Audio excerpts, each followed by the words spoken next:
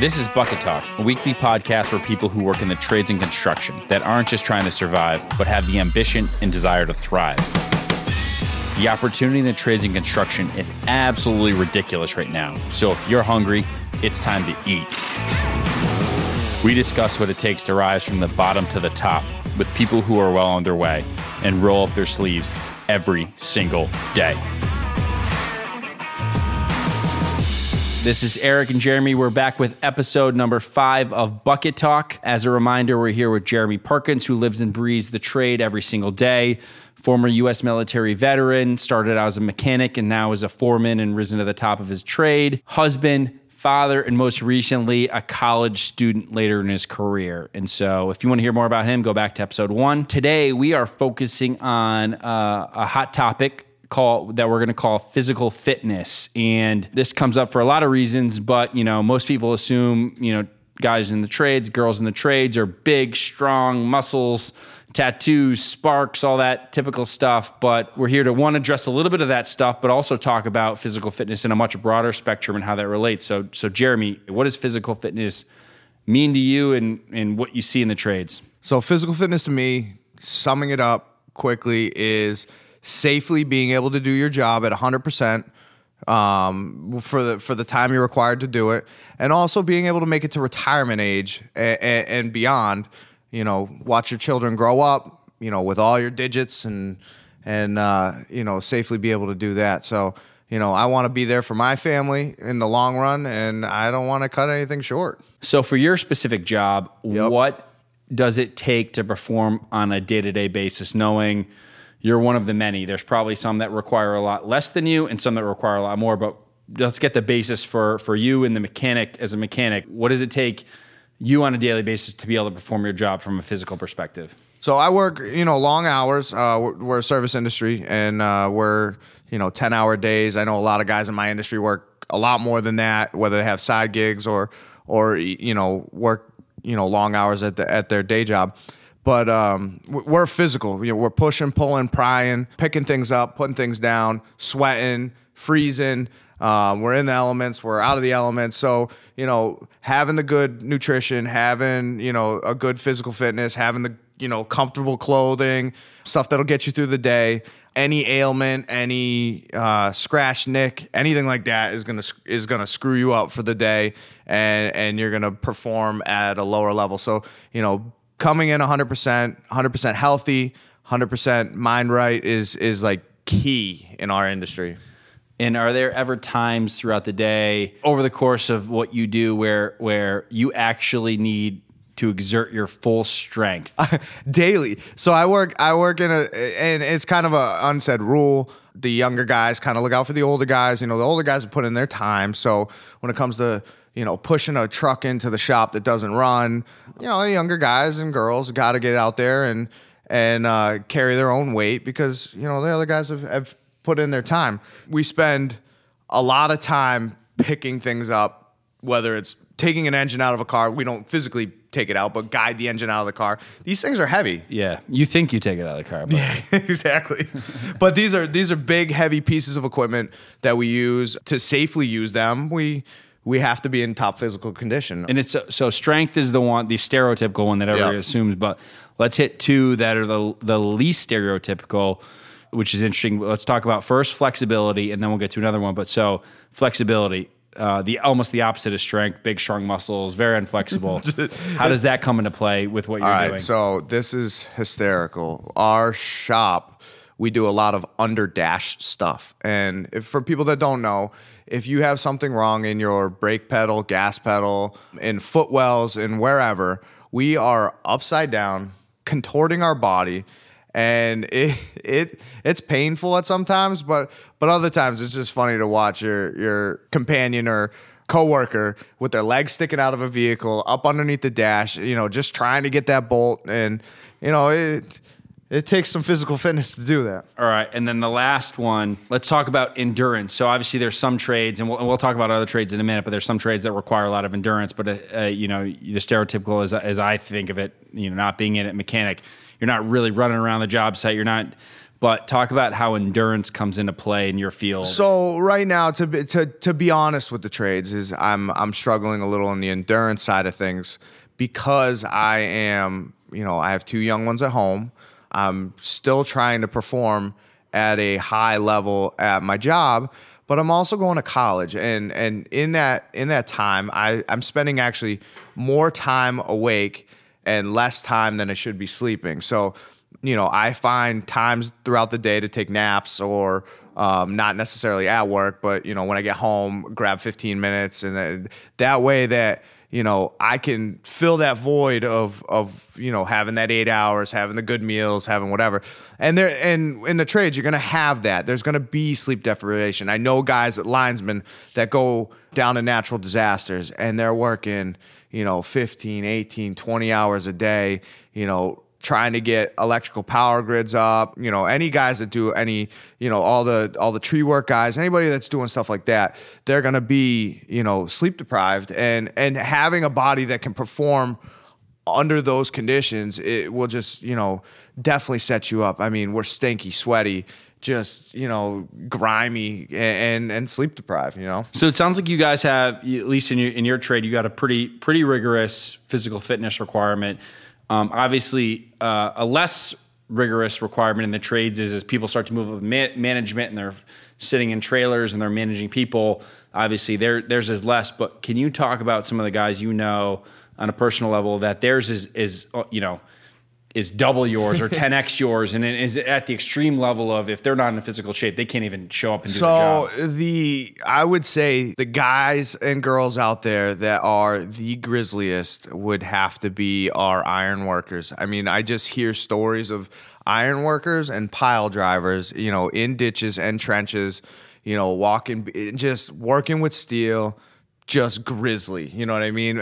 Same with our, when you get into agriculture and stuff like that, you got all the lumberjacks and the tree workers, arborists, and those guys. I mean, they're out there, they're in the elements. They're, it's cold, it's hot, it's just, that's some work. I mean, that's crazy work. But at the same time, you got your tow truck drivers who people, don't realize that, they're out in the elements, humping a cable all the way into the woods to pull that car that flipped over.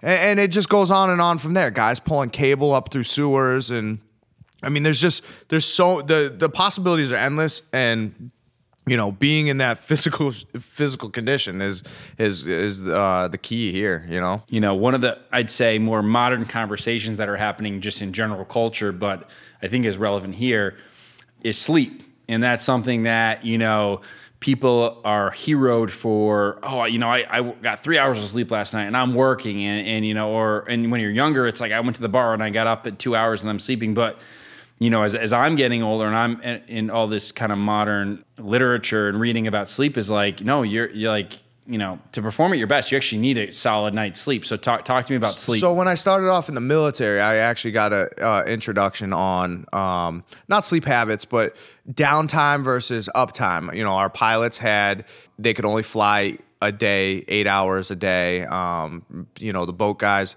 everybody who was an operator in some capacity had to have downtime, and actually DOT, Department of Transportation, regulates a lot of our downtime. Now, it doesn't span across the trades completely, but there's a lot of, our CDL, commercial driver license, truck drivers, they're regulated by the Department of Transportation. They're only allowed to drive so long without having, and that's all logged. So there's some science behind sleeping and sleep habits. And when we plow snow, it's good to go home, get sleep, knowing that there's going to be snow, knowing you're going to be up at 3 a.m, and not knowing how long the duration of the storm is going to be.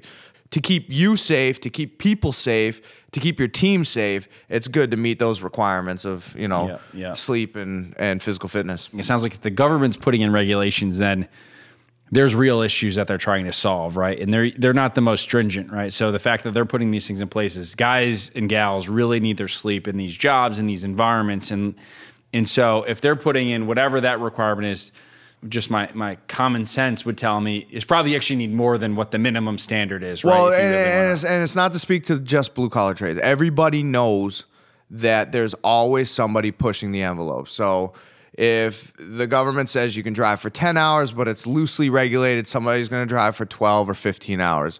It is with anything. There's always that gray area. So, setting those guidelines allows everybody to follow those standards. And, now they've even implemented, hearing and actual physicals, medical examinations for people that do it, because you don't know if you have an underlying heart condition, or we don't know what those people have gone to for medical practice or what have you. So in my world, not being in the trades, one of the unusual things was early in my career, which was a badge of honor and still may be a badge of honor.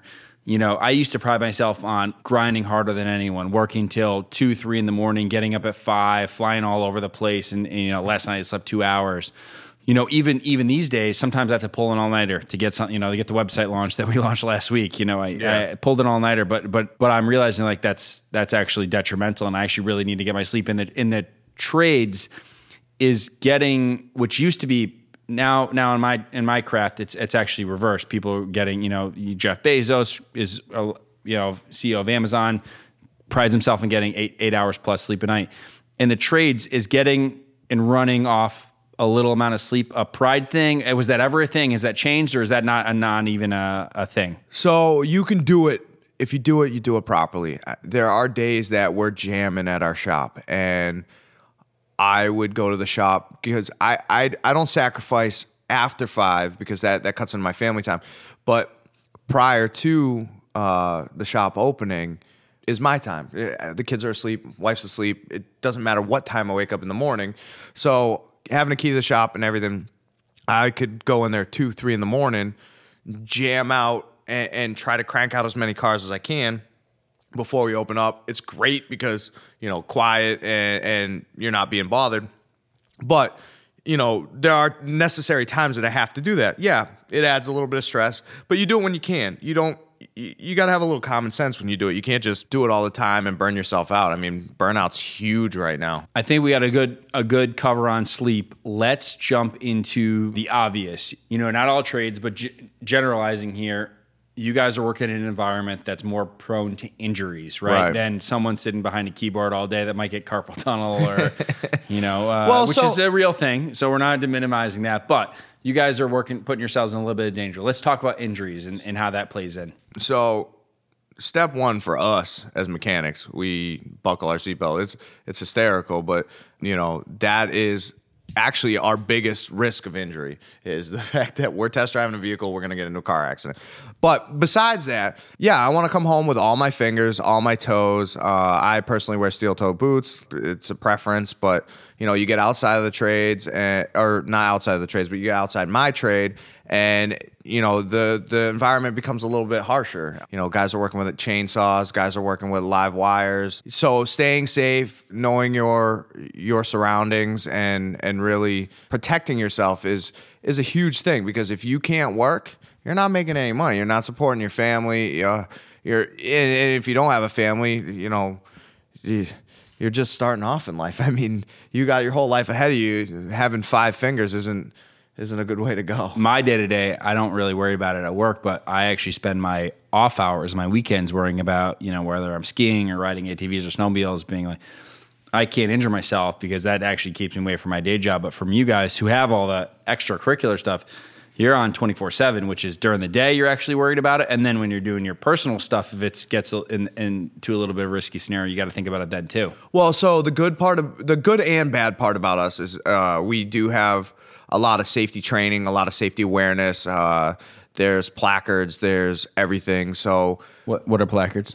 Just signs on the walls. So there's, wear safety glasses, hard hat area, steel toe boots, or composite toe. It all depends. It's a plus, because when we do our own personal stuff, we actually have a little bit more knowledge than the layperson might have. So the layperson actually might be at more risk than us, because we've had training, even though it is a little bit more of a riskier job per se. The training and the knowledge is there, so it's just whether you choose to use it. I mean, I've had metal removed from my eye, and that was just from lack of wearing safety glasses. And, I wear safety glasses now, but I learned a valuable lesson. I still have my eyesight and everything's fine, but there's nothing like having to get a piece of metal removed from your eye and then having to deal with that. And same with welding. Guys wear welding helmets for a reason. I've had welder's flash. For people that don't know what welder's flash is, probably 3, 4, 5 hours after you've looked at a welding arc, your eye is essentially burned, and now you have a sunburn on your eye, and you can't open up your eyes to save your life. Yep. So I had to go, 12 hours with, it felt like I had sand in my eyes, and no matter how hard you pried your eyes open, it sucked. And it eventually went away, but these are real things that can cause permanent damage. And like I said, I want to be there for my children, my wife, my family in the long term. So, mitigating these injuries is kind of the name of the game. So that dovetails perfectly into a topic we want to hit, which is technically called personal protective equipment, or PPE. Also known as PPE, right? Yeah. So he already hit on a bunch naturally: steel toe boots, welder's mask, glasses. But historically, and probably from prior generations, at least from my father's generation, a lot of the other guys are like, you don't need to wear that. You don't need goggles. You don't need safety toe. Almost like, too tough for that type of thing. So everybody knows that iconic picture of all the guys eating lunch on the I-beam. Yep. But nowadays, if you look at an iron worker, the harness setup his or her is in, a lot of times they'll have a safety net underneath them. There's a lot more safety items put in place today than there were before. I was actually doing a project on the Grand Coulee Dam for one of my college papers, and they talked about the amount of people that passed away during the building of the Grand Coulee Dam, from dropped objects to just falls. I mean, most of it was just falls building a dam, and you don't hear about that anymore. And the reason is because we are now a lot safer. We're harnessed in, we're strapped in. Guys up in buckets, same thing. If you pay attention to, with OSHA has done great things to keep people safe. And as long as you follow those guidelines, you'll be safe too, Yeah. And so let's talk about OSHA a little bit. So OSHA's the big one, right? And dealing, and I'm spending a lot of time in the boot space and the apparel space. There's ANSI requirements, yeah. American National Standards Institute for Safety Toe Compression. OSHA is it sounds like, and we don't have to get super technical on this because there's a lot of experts out there probably listening and they'll say that's wrong. But they're a governing body that helps try to really protect the workers. Right. I mean, right? we have a lot of things in different environments. A lot of shops and workspaces are required to have what's called a material safety and data sheet. It's an MSDS, and pretty much that lists every chemical or anything that's used in that building and has the emergency information, what the proper precautions. So OSHA has worked for a long time. Let's just put it that way. I don't have any numbers, but has worked for a long time for workers' safety. And it's good. They put on training. A lot of people are OSHA certified, and hard hats. I mean, there's videos out there. People are like, oh, what's a hard hat going to do when something falls? I've watched plenty of videos, and it's amazing that a hard hat will protect your head. Yep. From Safety Yellow, you hear a lot of the guys not being able to be seen on the highway or, on job sites, and road cones and flares, and just everything. Everybody's seen something on YouTube from our industries. The better you can stay safe and the more aware. I mean, awareness is like a huge thing. Just because you have your big cone set up doesn't mean that you're safe. Also, knowing your environment will make you safer. I mean, you watch police officers who are constantly looking over their shoulder to make sure they're not going to get hit when they're doing a traffic stop. I mean, that's the stuff you need to be aware about. You can't just be complacent. So it sounds like over the decades from our prior generation, where being safe was almost a non-cool thing, to now, not only are these bodies like OSHA and ANSI and ASTM mandating it, but it sounds like the workers these days are more embracing it. But what's your advice for someone that gets into a situation where they might be working for an old school worker where they're, myself as a roofer Don't when I was be- 14. don't be Don't strap embarrassed. in, save time. Nope. Don't be embarrassed. It's your life. You know what? It's just a job, and I hear it over and over and over again. We don't do this. We don't do that. We don't do this. It's just a job. If your employer doesn't like it and you feel uncomfortable, there's always another job out there. And I'm sorry. I mean, I may be ruffling feathers and it may be a pride thing, but it's your body and You only your get life. one of them. Exactly. If you feel uncomfortable, whatever. I like that. I mean, it's You something. only get one body, Yeah. one life, but you can get a lot more jobs. Absolutely, yeah. I mean, yep. take it with you and protect it. It's important. I like that. All right. One last topic. I want to nerd out here a little bit. I was trying to get myself in good shape for this year, so I got this thing called a Whoop, not sponsored ad, but Will at Whoop, good friend. He was upstairs from me in Boston. This is a performance band for athletes. I like to think of myself as an athlete, even though I don't really do anything athletic, but it measures. Well, the reason I bought it was not for my activity, but what it does is it's actually helped me sleep more at night, which is something that I was, on average, I was at 4.5 hours a night. I got up to 5.5 hours. Now I'm at like 7.5. So it measures Lucky. every morning. It lets me know, and I update how I slept. Obviously, the most common, and this is an unusual thing, I got a gift from a friend, but Fitbit's very common. Tell me about what you're seeing. There's a lot of data and technology, which is obviously in the white collar world, but are people in the blue collar world starting to embrace that technology from a physical perspective? So first off, I see a lot of things. The trades originally embraced the trade as their exercise.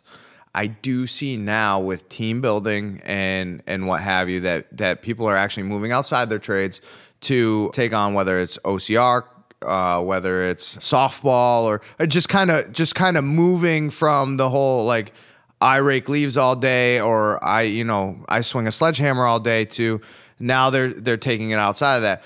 With the Fitbits and the technology, I mean, me personally, I see it a lot with the people I do physical fitness with, but it's hard to wear a Fitbit when I got my ring tattooed because it's a safety issue, me wearing a ring at work. So the less jewelry, the less stuff we have on us, I mean... All right, for the entrepreneurs out there, sound like there's an opportunity to make something. Maybe if they made an ankle bracelet.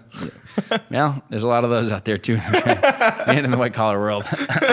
So let's wrap this up. So the high level, I think the high level takeaway, at least I had here is this the modern worker, the modern generation has nothing to do with age. It's where we are today is much more prone and accepting of one, they need to keep themselves in shape, one, right, to live a good life, to do their job, and three, to stay safe. Yeah. Whereas, the yesteryear had the stereotypical, the overweight plumber with the plumber's crack that, can't even get down to do the sink and gets home and drinks beer every night and, eats a TV dinner and all that stuff. Well, I mean, and to speak to that, one of the reasons why I came out of the military, I was in the trades, my physical fitness let's just say my young body carried me up to a certain point. And then I started hearing stories of guys at 50 and 60 having heart attacks, some of them making it through, some of them not, but these are all guys in the trades.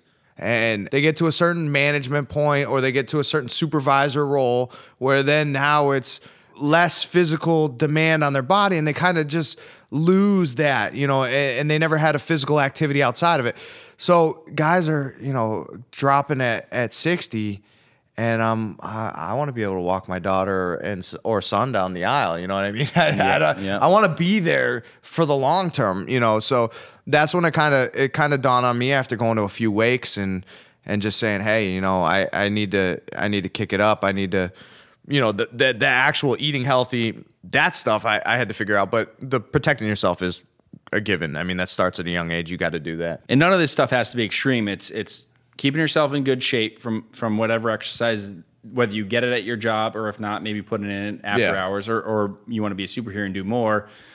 Eating healthy doesn't mean you have to eat, green stuff all day long, but just making sure you're not going crazy with the beers and the wings and all that stuff. Yeah, be careful with the lunch truck every day. I mean, that not only does it kill your wallet, but it also fattens you up a little bit. So physical fitness, eating, injuries, and all that stuff are really like the big things to really watch out for. And it's more of, you don't have to be perfect. You don't have to be that super straight edge person, but it's really just paying attention to it. And then the other thing, I don't want to lecture anybody, but your substances, alcohol, tobacco, you know what they are. So we're not going to get into it, but those do play a factor. So All right, maybe that's an interesting topic for a future episode.